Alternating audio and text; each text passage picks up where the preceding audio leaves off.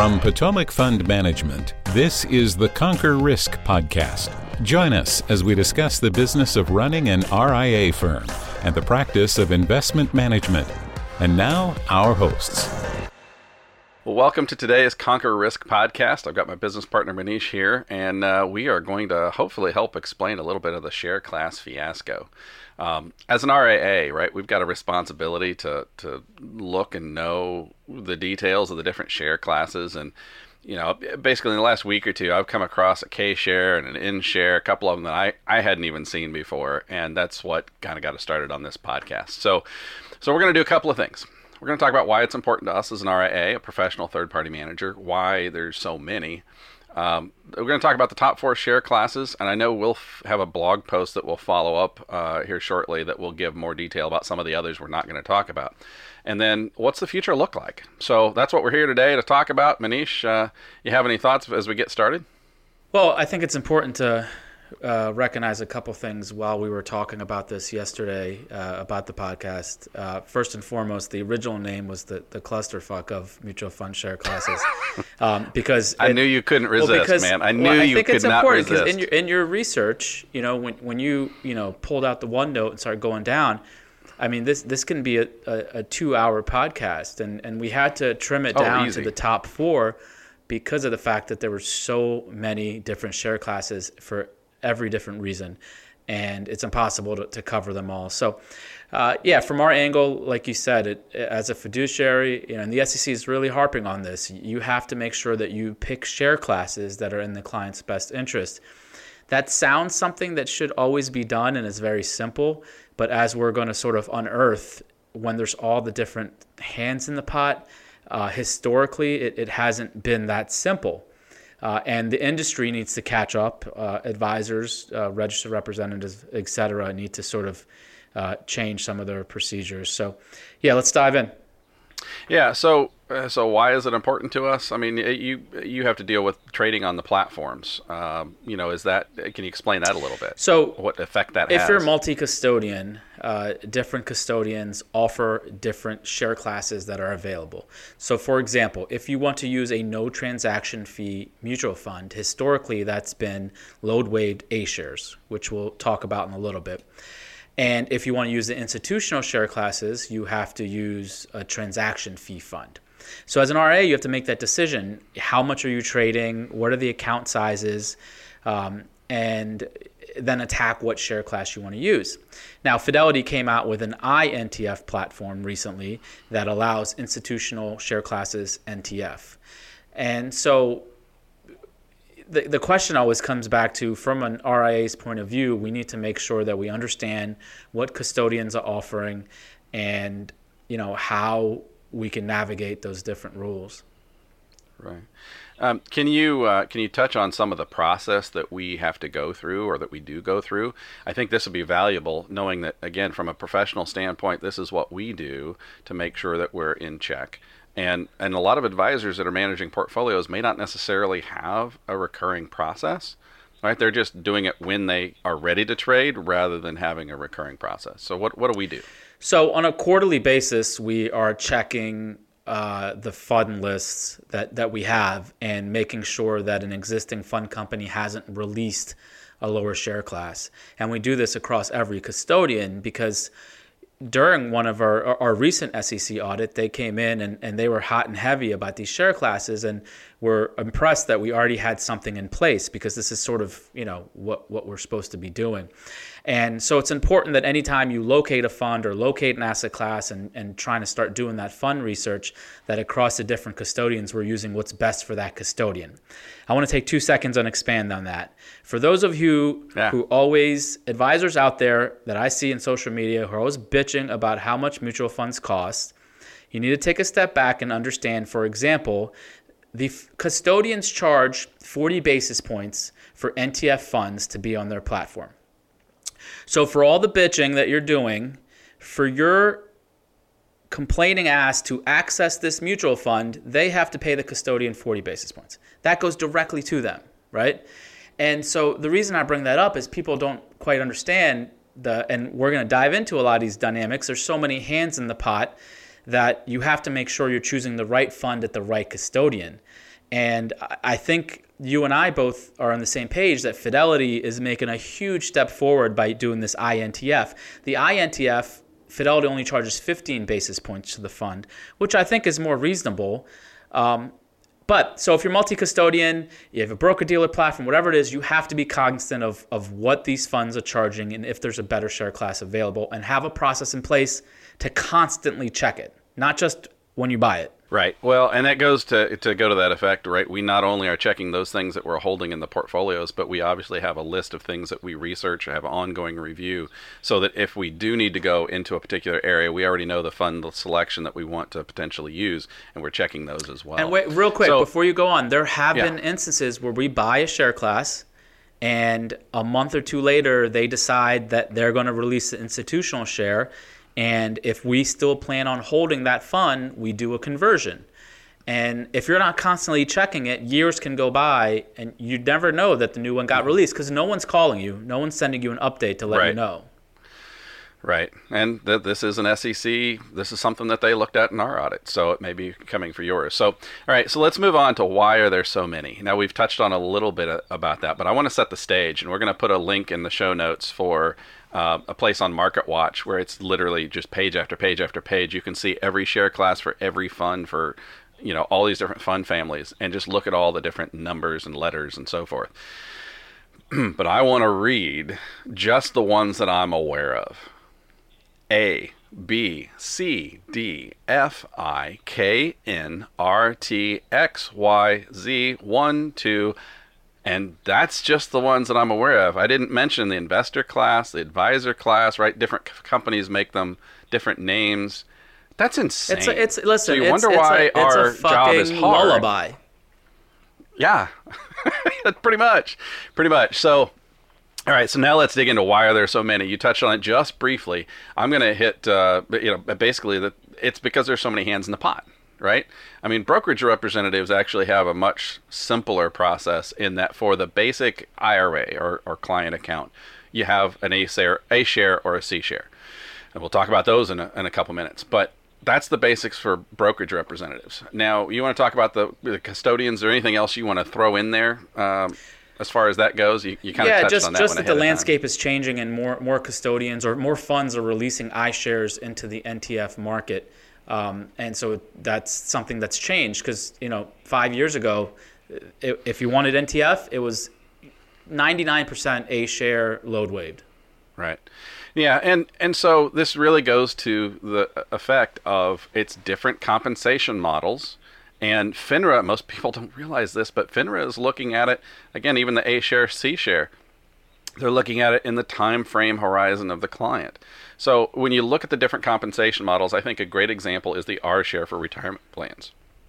I'll pick on American funds for a second, and we've got a table that we'll add to this mix that discusses not only is there different R shares, 1, 2, 3, 4, kind of a subset for different compensation to the advisor or the representative, but also the plan is having plan expenses covered out of these, right? So this is part of the reason you don't see a whole bunch of ETFs in 401k plans, because somebody's got to pay for the plan, and most employers don't want to write that check.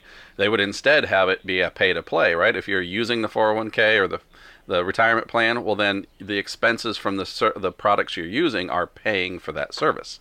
And I mean, it makes sense, but it's just, again, a reason why there's R1 through 6. That particular example. It's all about the compensation iterations and that are available for registered representatives in that particular case. And this is why, as an advisor, it's a little different, right? Because an advisor can write whatever fee they want to charge. Well, from a compensation standpoint on the commission side, you have to pick a different share class if you want a different compensation. Right. So those are kind of the three reasons three things that we see as the why there's so many hands in the pot and why those different share classes exist. So let's touch on the 4 most prominent share classes. And again, we'll have a blog post where we'll go into more detail on some of these other iterations. A share. Well, let's start with R shares since you just brought that up. Okay. Let's start with R shares. So, like you mentioned, those are the retirement plan shares that fund companies use for 401ks, usually small business 401ks. And I think it's, to your point, I think what needs to be clear is there's nothing wrong with it. It's just how it used to be done. Right. And things are changing where there's more unbundling and more transparency. But for so long, that's how it was done. The 401k administrator would approach employers and say, listen, there's no charge for you. However, we get it from the fund companies. Right. And now it's a little bit more unbundling. Same thing with social media and these things right now. It's free to use, but they're going to sell your information. They're going to use it for ads.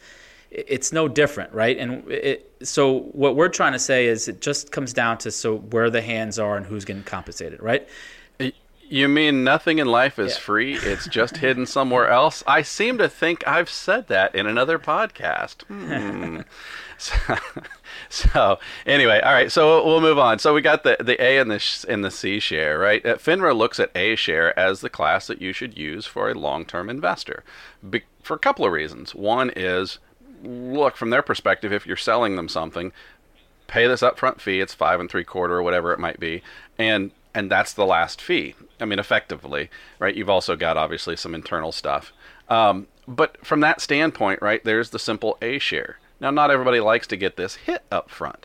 And so fund companies came out with a different iteration, the C share. Bs are basically gone. So we're going to skip to C shares. C shares, you're going to get this typically 1% trail, and it goes on forever. There's no conversion to an A typically. And that's all great and dandy, but FINRA looks at that as used for a short-term investor only. Now, I know there's some good advisors that have built books on that recurring revenue, but that is not advisory. And it's not what was intended when the share class was created. So, you have to kind of step back and think, well, wait a second. If the client added a bunch more money and they would have gotten a break point in A, right? That whole thing gets kind of convoluted.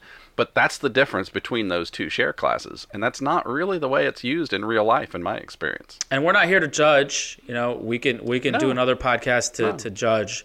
But, these are just the realities that we have in terms of what share class are used by. What I want to make sure is clear, registered representatives versus financial advisors. Right. Well, so let's jump to that. Manish, you want to touch on advisors, because we are an RIA, right? RIA only. We don't have any broker-dealer affiliation. So you want to hit on the advisor/institutional component, the fourth type of so it's usually I shares class. Or A shares with the load waived. Now, the main difference there is A shares load waive have a built-in 12B1 fee. So if you're managing money on a custodian, that 12B1 fee does not go towards quote-unquote marketing expenses for a broker. It goes to the custodian. So that's why it's always been like that, because if the custodian charges you 40 basis points and you have a 12B1 fee for 25, what happens is the fund companies give that 12B1 fee to the custodian, and maybe they add another admin fee so they don't have to come totally out of pocket. And that's been the issue or the recurring theme over the year in terms of how fund companies handled custodians. So on an RIA side, you're looking at load waived A shares that have that 25 basis points built in, or the I shares, which are clean shares, whatever you want to call them. There's no other fee outside of the management fee. Of course, you have the fund expenses. You have fund expenses and things like that. But the stated gross expense ratio, that's what the fee is, and no other hands are in the pot. And the 15 basis points that most custodians charge for institutional, 10 or 15, just comes out of the manager's fee. It's not a separate line item or anything like that. And so to your point, when it comes to the advisory side, those are the two main share classes that you're going to be dealing with, at least currently. Yeah, and as I do my best Rodin the thinker, I want you to think about this for a second. Most of the major custodians, most of them are charging basically 40 basis points. There was a difference for a while, but it's all sort of leveling out at 40 with Schwab and TDA. Think about what your third-party manager charges for their work of all the research and trying to figure out what to do and get you money and all, earn money and protect money and all those things, and what you as an advisor are charging, to front face with the client and be that primary contact. And the custodian is charging 40 basis points just to offer the fund. That's not fair. That's not fair. That's not fair. I'm going to stick up. I know they're doing some other things. I'm going to stick up. I agree brother. That it's probably it's definitely high, but listen, I mean, you get access to folks that you may not get access to, institutional, retail. It's on a supermarket. I mean, it's no different than bitching about, having a small farm and wondering why the grocery store takes 50% of your money to put you on their shelf. Don't do it then, right? Don't have access. And we've always been the proponents of not screaming about low fees, just make it transparent. That's all. Right. No, I'm with you there. All right. So as we're moving forward, then the fourth thing we wanted to talk about was, what does the future look like? And I'm going to take two approaches here. I want to say first, I mentioned that the B shares are basically gone. I'm wondering myself how long it's going to take. Back in like 2007, before the Great Recession, C shares were starting to come under pressure. And I'm wondering how long it's going to take before that happens again. Just from the standpoint, as I mentioned, a lot of folks, and again, this is not a judgment, it's an observation, that the C shares were intended for short-term use, short-term horizons, and yet there are people in C shares for 20 years. I think that may come under some scrutiny. But second, this is a totally different sort of topic, is from a psychological standpoint or behavioral standpoint, which I'm always trying to take that perspective. I wish it was more cool to have surrender fees or blockades, some punishment for clients that make emotional decisions and say, I want to do this, I want to do that, I'm scared, I want to, whatever. Because frankly, and I think this is a quote that I gave Jen for using in our next newsletter, right? Emotions are great, but they have no place in investing. And unfortunately, I think in our industry, there are far too many clients and advisors that go with the whim of the markets and go with the whim of whatever the clients want to do and just change because there's no harm. And we talked about in our podcast on the zero fees or zero ticket charges, right? You're eliminating all these barriers to make trading just lickety-split easy with no punishment. So that's just a sort of a second. I agree. There's something to be said for guardrails. Yeah. Guardrails. Yeah. And sometimes guardrails have to be financial.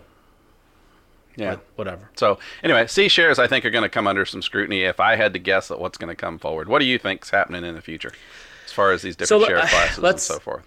In our podcast about the commissions going to zero. So you have a situation where custodians are not getting paid for trading commissions anymore. They're charging mutual funds. Fidelity has the INTF for 15 basis points and the 40 basis points for the other A shares.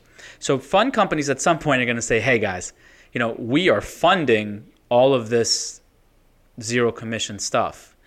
And I don't know what the custodians are going to do because that's a lot of money to walk away from. So, maybe they follow Fidelity's suit and get the iShares. I think so. So to answer your question more directly, I think we're going to be an environment where most mutual funds are going to be clean shares.